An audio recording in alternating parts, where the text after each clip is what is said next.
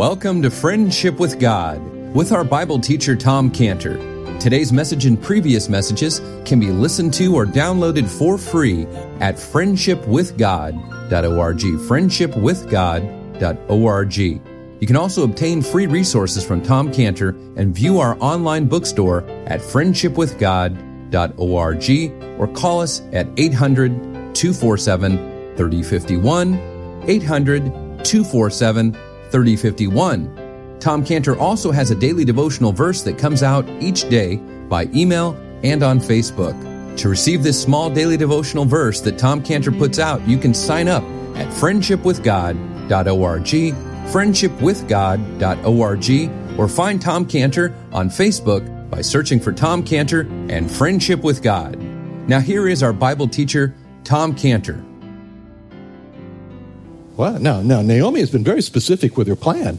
I mean, Naomi has been now this, and what next? Then this, what next? Then this, what next? Then this. And Naomi is saying, and what next now, Naomi? She says, I don't know what next. I don't know what next. Boaz will tell you what next. And can't you imagine that? You know, it's very controlling. Naomi is very controlling. She's saying, first you do this, and second you do that, and then third you do this, and then, I don't know. He's going to tell you. You can feel that at this point, she's just saying, I don't know. But believe me, Ruth, it will take on a life of its own. And just listen to Boaz, he'll tell you. Now, this shows something about Naomi. This shows how Naomi was trusting the Lord in what would be next. Naomi is very controlling, but Naomi knows when to stop and let God be God. She knows when to stop and let God take over. You know what happens to us when we become anxious? Anxiety comes when we take too much control. Anxiety comes when we don't know when to stop and wait on the Lord for the next step, as she's doing.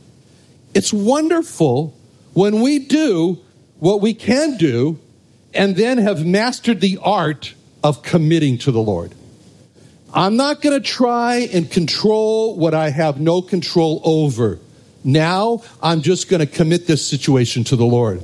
You ever felt frustrated, like you're trapped and you can't control the outcome? That's the time to do what Naomi does. Pull back, let God be God, trust him for the outcome. Can we do that? You know, it's interesting. The strongest trees are the ones that endure the most wind. You know, because the stress forces on the tree, they cause the trunk to grow stronger and they cause the roots to grow deeper and more expansive. And that's why God sends these kind of anxiety stresses on us so that we'll grow stronger in him.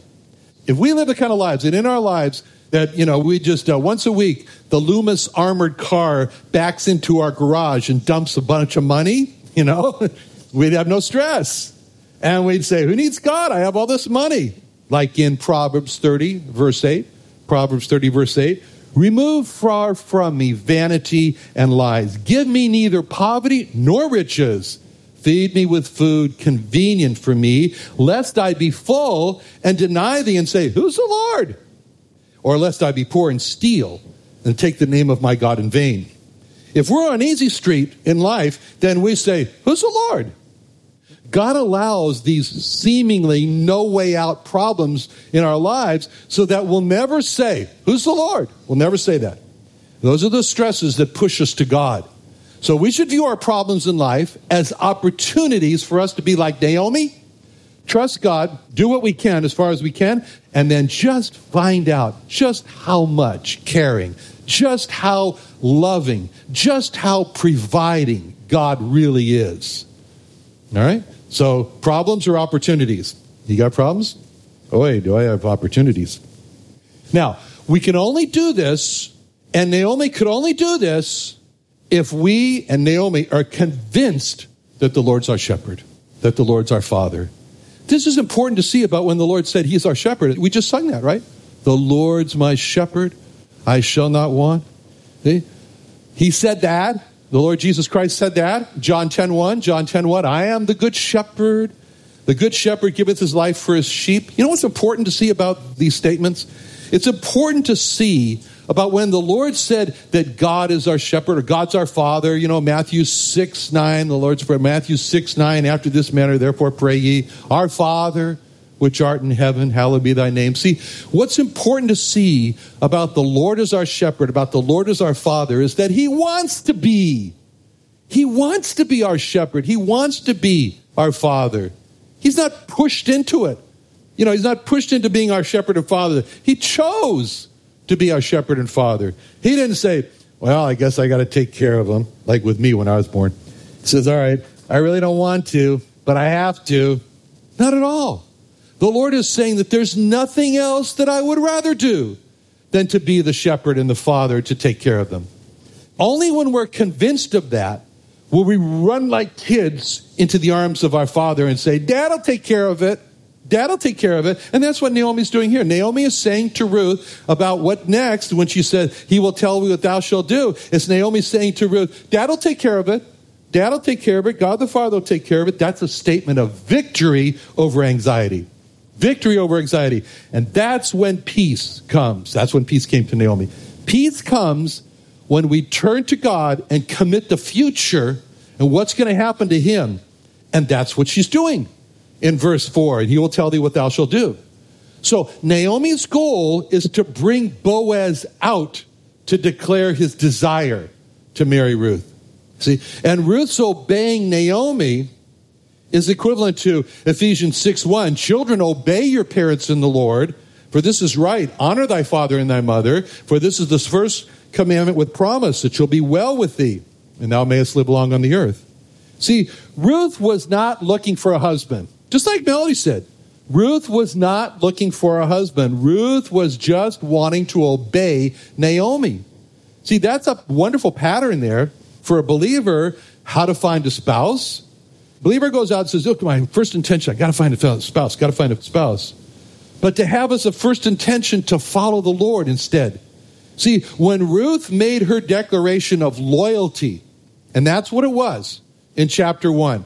Ruth made her declaration of loyalty. It was to Naomi when she said in chapter 1, verse 16, and Ruth said, and think about how she's making a statement of loyalty to Naomi. And Ruth said, entreat me not to leave thee or return from following after thee. She's talking to Naomi. For whither thou goest, I will go. And where thou lodgest, I will lodge.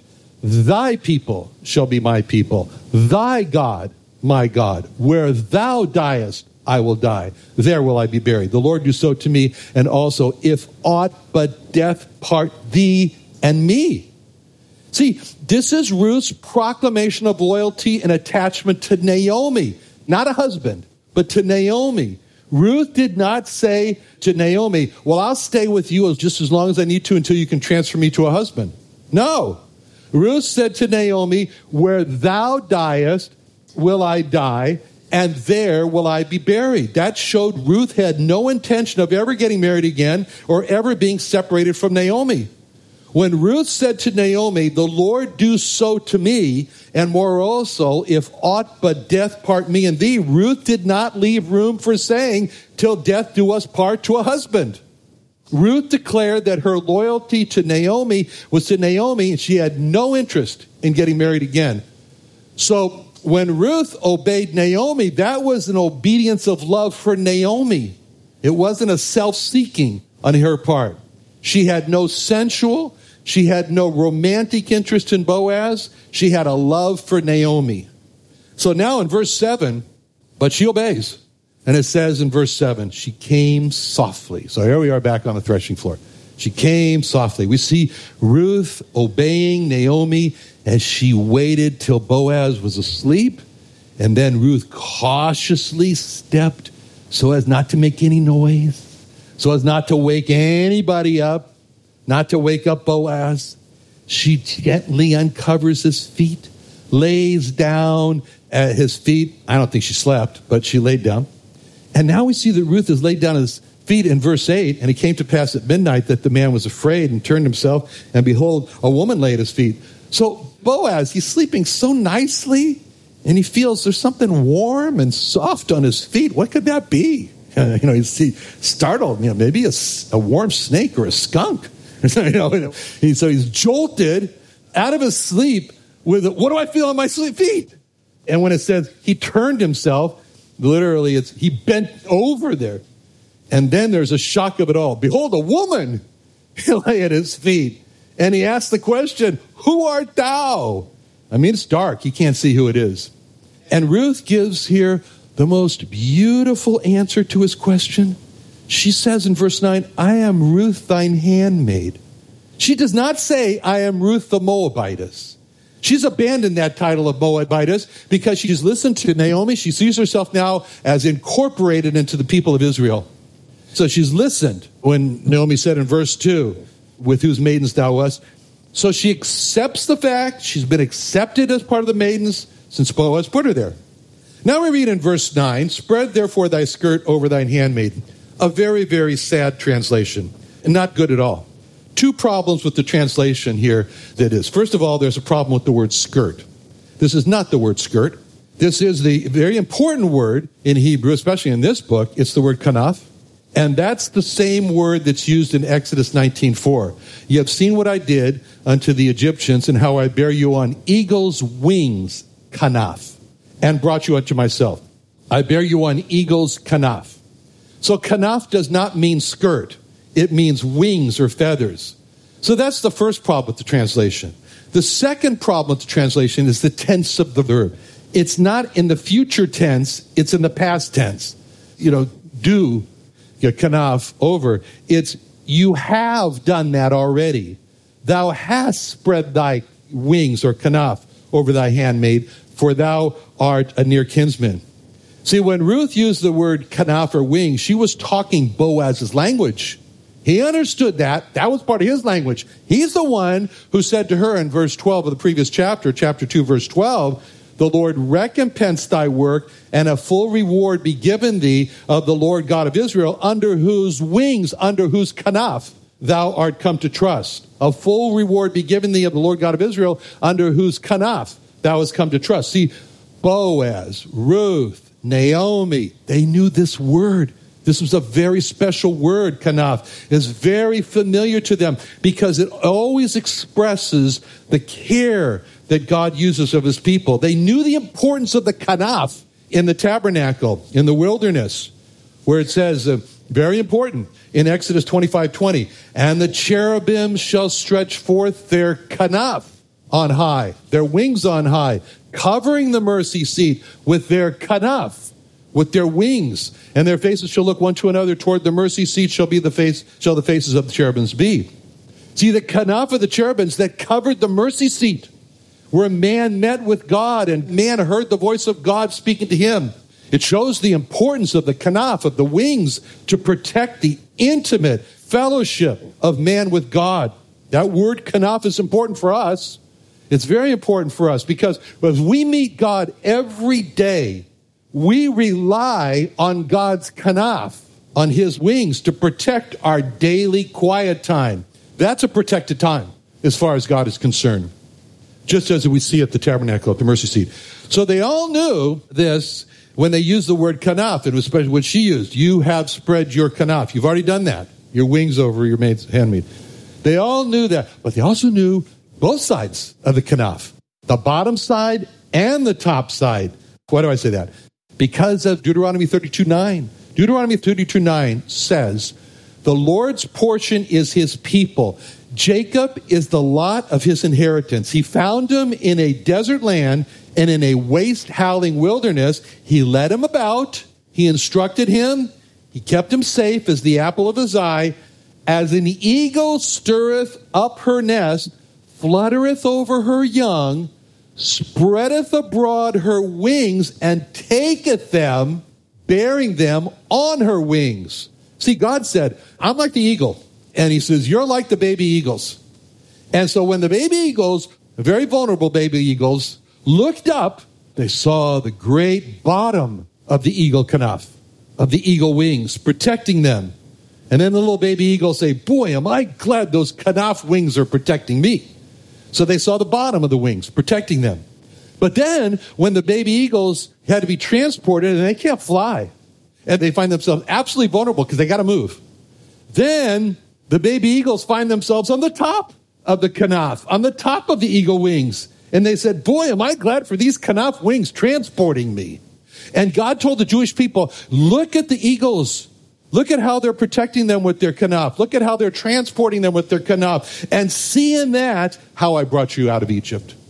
I brought you out of Egypt in Exodus 19:4. Ye have seen what I did unto the Egyptians, and how I bear you on eagle's kanaf, on eagle's wings, and brought you unto myself. So that means the Lord wanted Israel to look back on their life in Egypt with all the misery, the extermination plans that were already in place and working, and how God brought them out of sure annihilation, and see that, look, just as vulnerable as baby eagles, I protected you and I transported you out when you needed to move. And so the precious truth is the kanaf. Now, Ruth is saying to Boaz, she knew that the Lord had spread his kanaf over her, his wings. But Boaz spread his kanaf, his wings, over Ruth to take care of her. So Ruth feels like the vulnerable baby eagle. She feels like the timid chicken under the wings of the hen. And she knows that ultimately she's under the kanaf of God as her protector. But immediately she knows that she's under the kanaf of Boaz.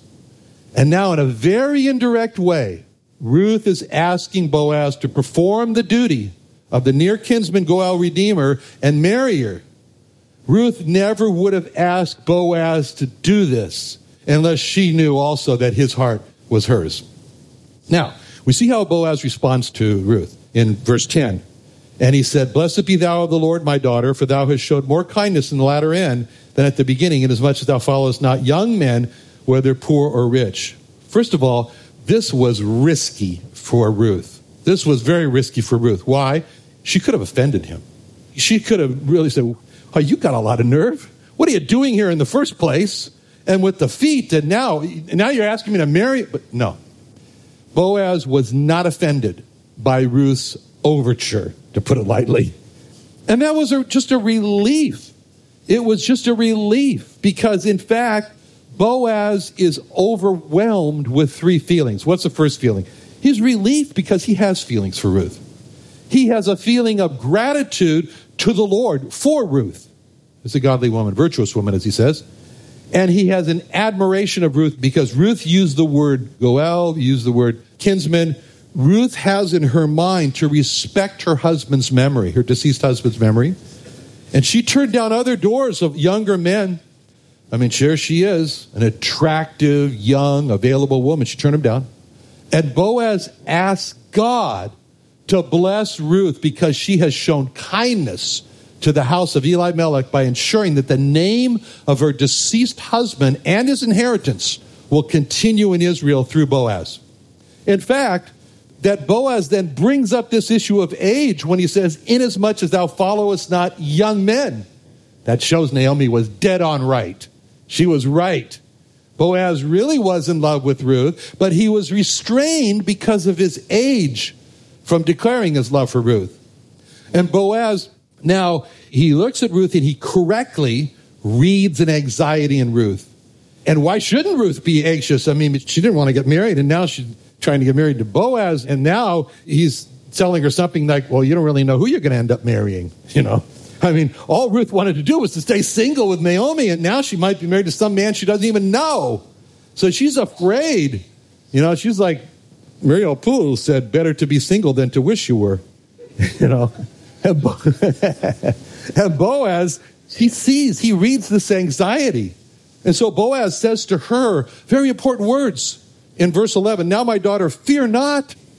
Fear not, he says. I'll do to thee all that thou requirest, for all the city doth know that thou art a virtuous woman. Boaz sets her heart at ease by telling her, don't be anxious. And that's what we battle, anxiety. You know, I had jury duty this last week, went in for jury duty, and it was an employee who was suing the company he worked for. I wonder why I got on that case. And anyway, and his attorney told the court that his client suffered from clinical depression, which he described as an overwhelming feeling of sadness and fear.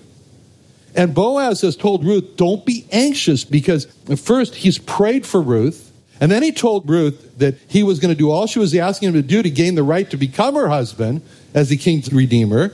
But then he tells her something surprising. He says, for all the city of my people doth know that thou art a virtuous woman. The word Boaz used here, very important for virtuous, chayil, and that's the same word that's used in Proverbs 12, a virtuous woman, a chayil. A virtuous woman is a crown to her husband, but she that maketh ashamed is his rottenness in his bones. So Boaz called Ruth a chayil, virtuous woman. He was saying that she would make her husband assured and confident as opposed to ashamed.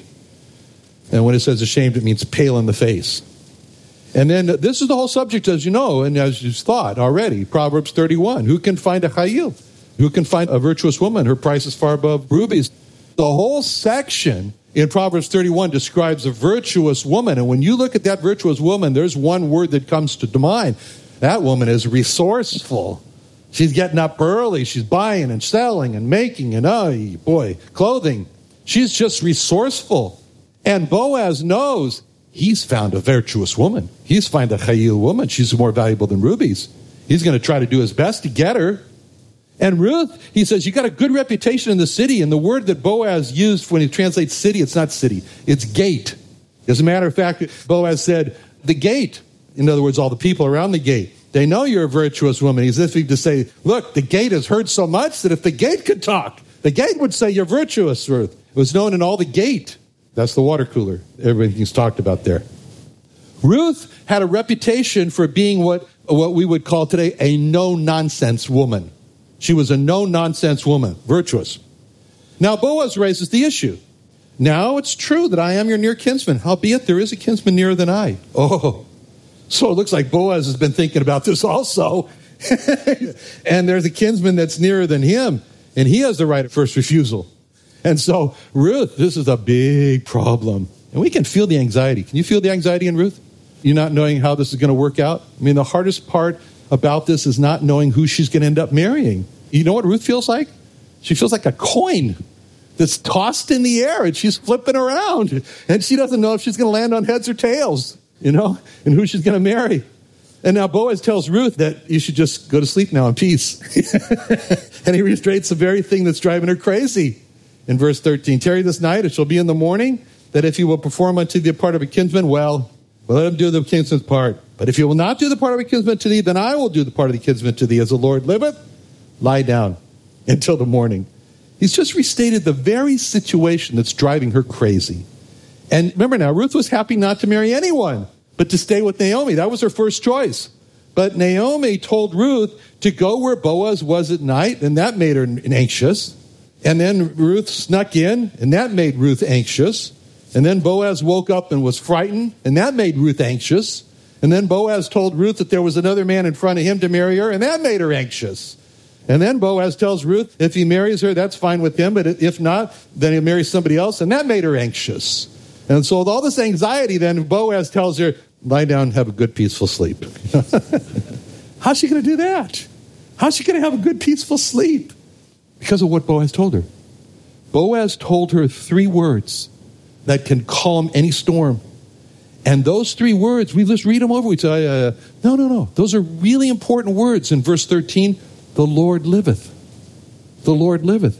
He's saying, God is alive. The Lord is alive. And because he is alive, you can have peace, Ruth. Because he lives, you can face tomorrow. Because the Lord liveth. Verse 13. Lie down until the morning. Great advice for Boaz to us. He should have copyrighted it instead of the Gaithers. Whatever's making you anxious, whatever's taking your sleep away, you can have peace. Why? Because the Lord's alive. Because he lives, I can face tomorrow. Because he lives, all fear is gone. Life is worth the living just because he lives. Let's pray. Father, thank you so much for the words of Boaz, and help us to take it to heart, Lord, that you're alive, that you're living, and that we can trust you. In Jesus' name, amen.